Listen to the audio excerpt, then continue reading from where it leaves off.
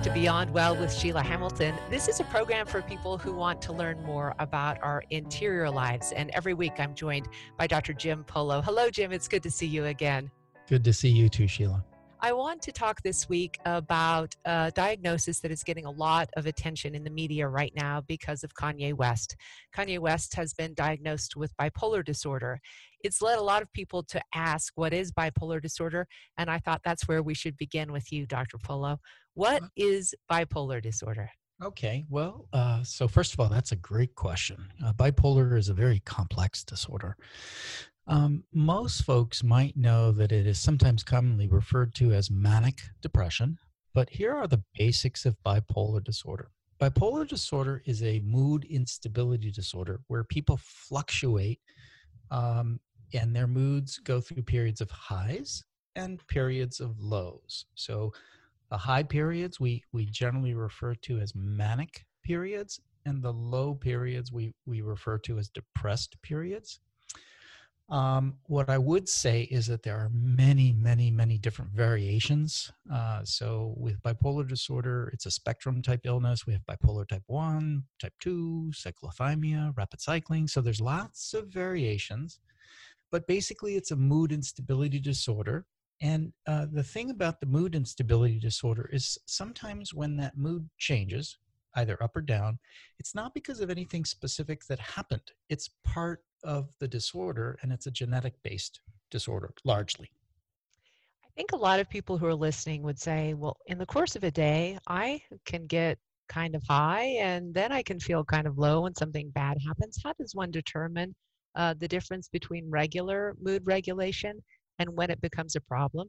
Yeah, that's a great question. I've often had patients actually, ask that question to me. And in fact, patients very often will resist the idea that they even have a problem with their mood, particularly if it's a manic type mood.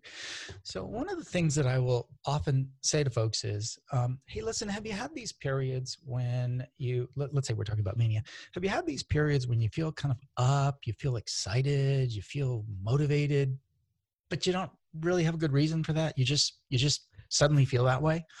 Or do you have these periods where you're feeling sad, blue, but you don't really know why? You can't point to something. And the reason why that's so important is because what you said, Sheila, is so correct. We all go through periods of kind of feeling up and down.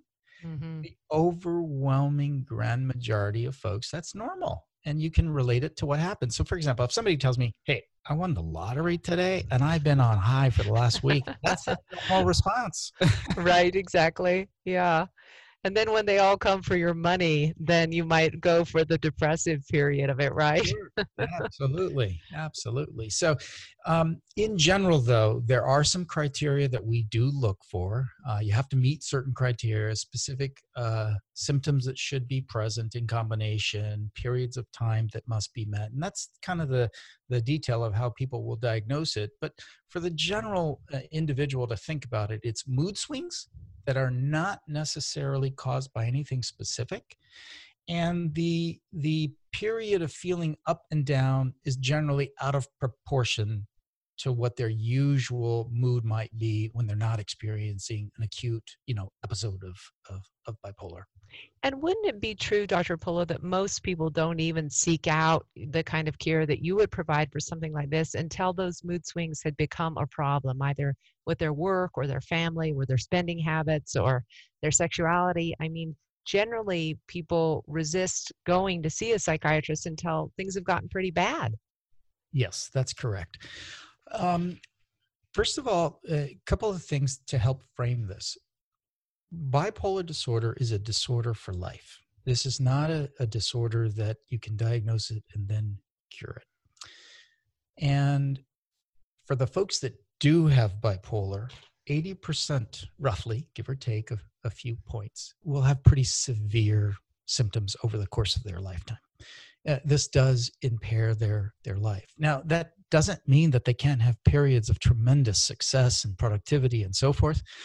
But the grand majority of them do have challenges, and those challenges come in a couple of areas that can really impact their life.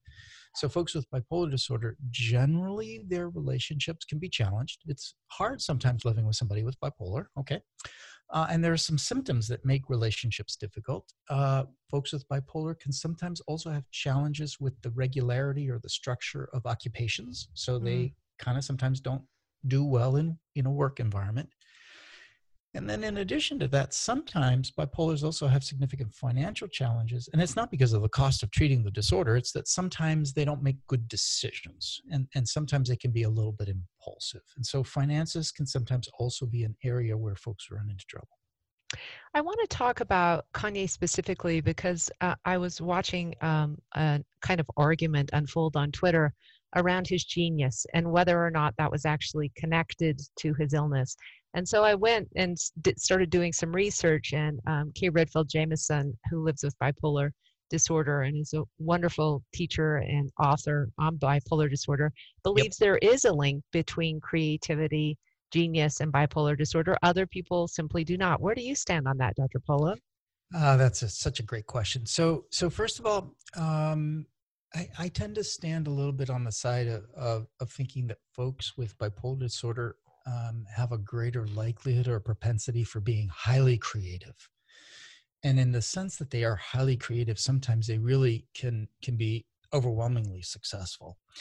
When you kind of look at the science behind this, there's a theory that when folks with bipolar are in a depressive period, they tend to be more inside themselves. They tend to be more reflective. Mm, This is a time where they may be incubating thoughts. Versus when they're in the early stages of mania, they tend to be happy, productive, energetic, creative. They're able to almost think outside of the box in a way that drives them. And one of the things about mania with bipolar is, and very often one of the symptoms we look for is folks feel like their mind is moving quicker yeah, than they can handle. yeah, And so there's a little bit of a challenge in the sense that if you get a little bit too out of control with that, then of course that becomes very challenging in a different way and it becomes very disruptive. People can actually become psychotic. So there is an element, and you'll see this in the arts. Famous painters, famous composers, famous actors, famous singers that are highly, highly creative, mm, very, very successful, but then they sometimes go through periods where they're just not doing so well. And Kanye West has been fairly open with the public that he does have this diagnosis. And clearly he has been highly successful in so many ways. And then sometimes he'll do some things that to the average individual doesn't really make sense. You know, a Twitter comment that seems a little bit off or yeah, whatever. yeah.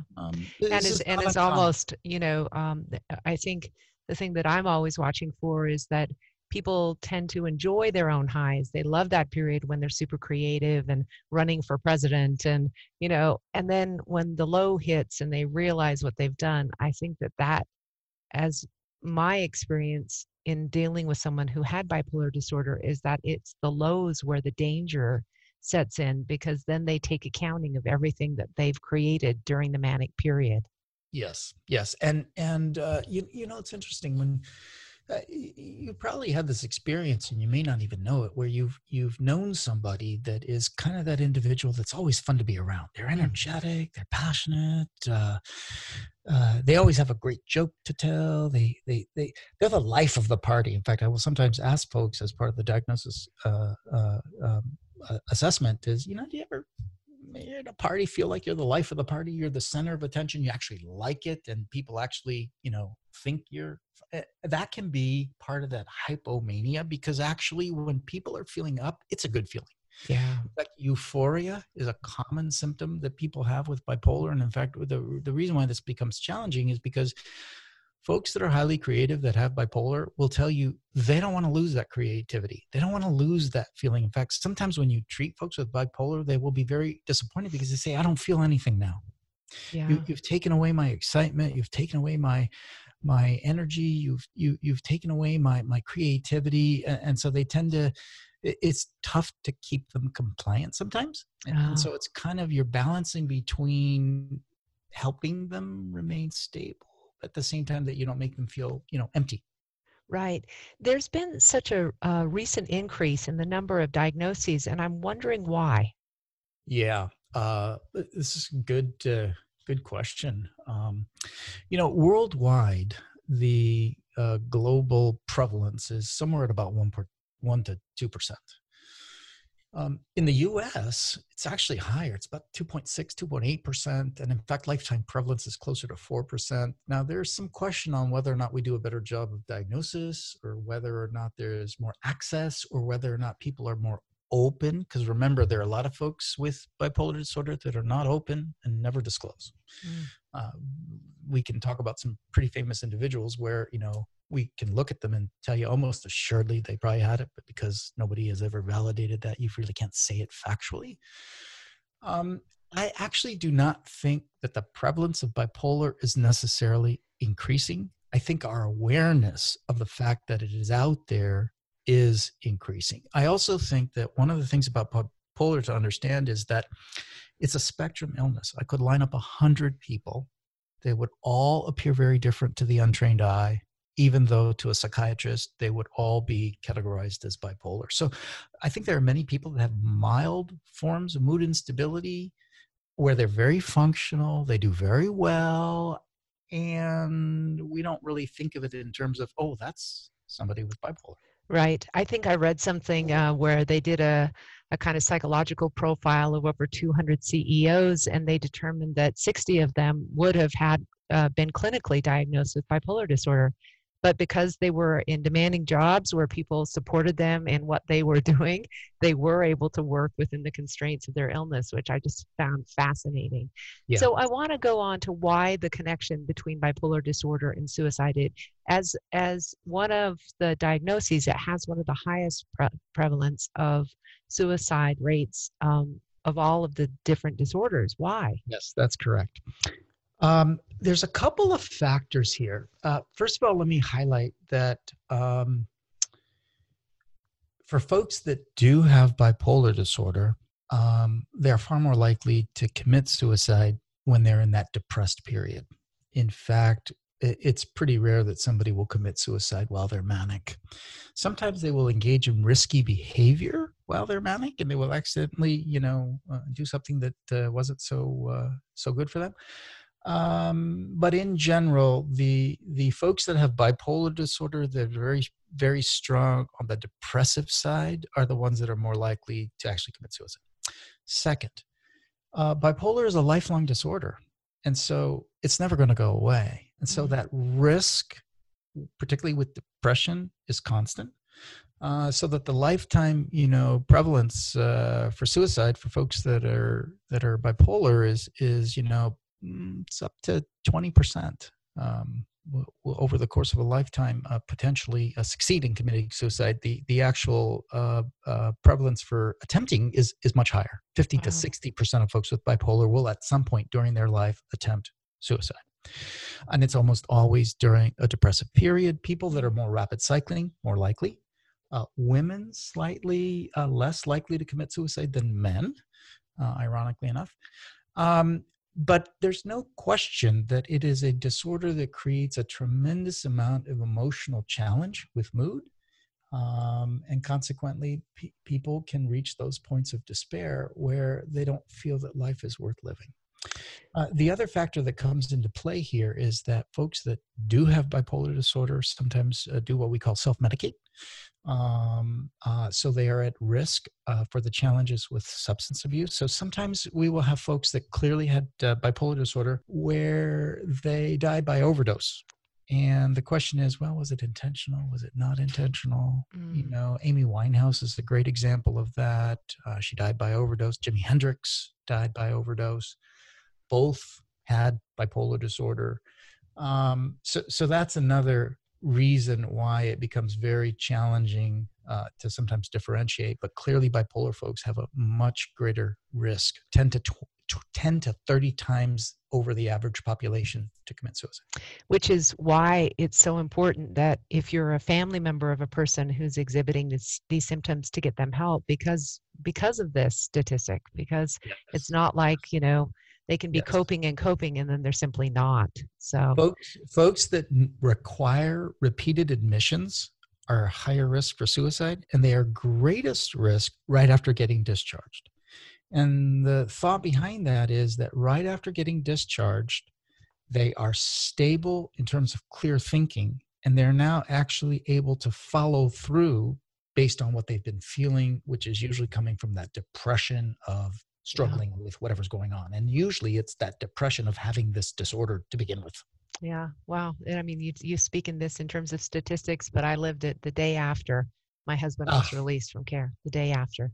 And nobody had told me that statistic prior, which I think is one of the reasons I'm doing this show to put this kind of inside knowledge out into the world so that oh yeah. family members for sure know it. Yes. So, Dr. Polo, I'm really curious about this. It seems to me that there's enough awareness about anxiety and depression that if one were to go to their supervisor or their, person who hired them and said, "I'm struggling with this, but I want you to know I'm a dedicated employee. I just want you to know I have this in case I need a mental health day," that they might not be stigmatized. But with bipolar disorder, I still think it's in that realm of highly stigmatized disorders, and where I'm not sure that I would even be public about the fact that I had bipolar disorder.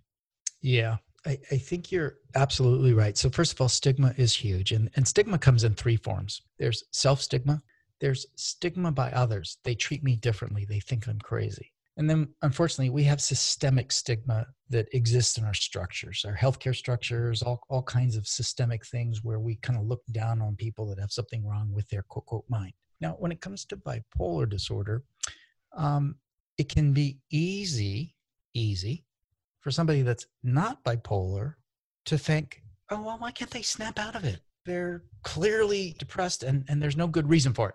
What's wrong with them? They should just feel better. Or, gosh, don't they realize they're like, they've been up for 3 days and this is silly and they should just go to bed. So for somebody that doesn't understand what that disorder is like, it can be a little bit difficult to think about the fact that this is not something the individual just really can't control. And when it comes to things like employment and so forth, it can be hard, particularly if somebody goes through a longer period. The other challenge is sometimes they go through subtle symptoms where they're still kind of functional, but they're a little off. And, unfortunately, sometimes we don't give folks enough respect to recognize that that doesn't make them defective. And clearly, folks with bipolar disorder can be highly productive, highly successful, very good at what they do. And then there are periods when unfortunately they just And yeah, and what's unfortunate is many people take advantage of the periods where they're, operating out of a kind of mania and have that kind of ridiculous energy that's just nonstop. And then when the person goes into depression, they're like, "What's happened to that person? Where are they?" Not absolutely, understanding. absolutely. And in fact, there have been anecdotal stories of performers that are usually at their absolute best when they're right at that hypomanic period, but not Yeah, fully manic, where they can really do great. And unfortunately, sometimes I think they get taken advantage of. Frank Sinatra was an individual with bipolar disorder, could go days performing and very good at it, and then need a break. Another individual that is never confirmed as being bipolar, but highly suspicious, Robin Williams, yeah, was sometimes at his absolute best when he was hypomanic. People yes, could not keep up with him. of And course. his ability to bring comic relief in and make jokes on the spot was amazing in such a way that we all enjoyed it. And maybe folks don't realize how hard that was for him when it went over the edge, because he Yeah. had significant periods of depression. So, can you talk to me briefly about whether there have been any kind of breakthroughs in the pharmaceutical treatment of bipolar disorder? Because, like you just said, almost everyone I know who has had bipolar disorder and has gone in for treatment has just been so disappointed with how it mutes the highs, and it does prevent the lows, but it mutes that feeling of being, omnipotent that they love. So first of all, from a pharmaceutical perspective, the medication that is classic, and in fact, it is only used for bipolar disorder, is lithium. And in fact, this is why we sometimes hear that phrase, "I have a chemical imbalance," and the chemical that people are kind of referring to that they don't even know they're referring to is lithium. Mm, And for some folks, lithium is fabulous in the sense that it stabilizes their moods. It brings those highs down and it brings those lows up. Lithium does have some challenges with side effects that are problematic for some folks. And then, as I mentioned earlier, sometimes people don't like coming off that high, and so they don't like taking lithium. Lithium is technically a mood stabilizer. So mood stabilizers are slightly different from antidepressants. Now, there are some anticonvulsants, medicines that traditionally treat seizures, that work very well also as mood stabilizers. Tegretol, Depakote, lamotrigine. And these medicines also sometimes have side effects, and sometimes these side effects are not as bad as lithium. Sometimes they can be a little bit worse. But the challenge is that it does the very same thing that sometimes patients don't like. It brings those highs down and it brings those lows up. Now, one of the challenges when you're treating somebody for bipolar disorder is they can sometimes go through some periods of very severe depression. And there are some antidepressants that can help them, but there are also some antidepressants that seem to cause them to essentially jump into a manic state. And so we have to be very careful how we approach treating somebody when it comes to those depressive periods. And in fact, sometimes individuals who have not been diagnosed with bipolar disorder, they've been suspected of having a significant major depression. This will sometimes happen in a young individual, teens or early 20s, treated for what is believed to be clear-cut major depression, and sure enough, they get put on a medication, and 2 weeks later, they are manic or psychotic, and you know that what happened is that you actually... Or suicidal even. Yeah. Or even suicidal. And suddenly you realize the real diagnosis is bipolar disorder, because a major depressive period while you're depressed doesn't look any different in a bipolar patient than a patient that's diagnosed with major depression.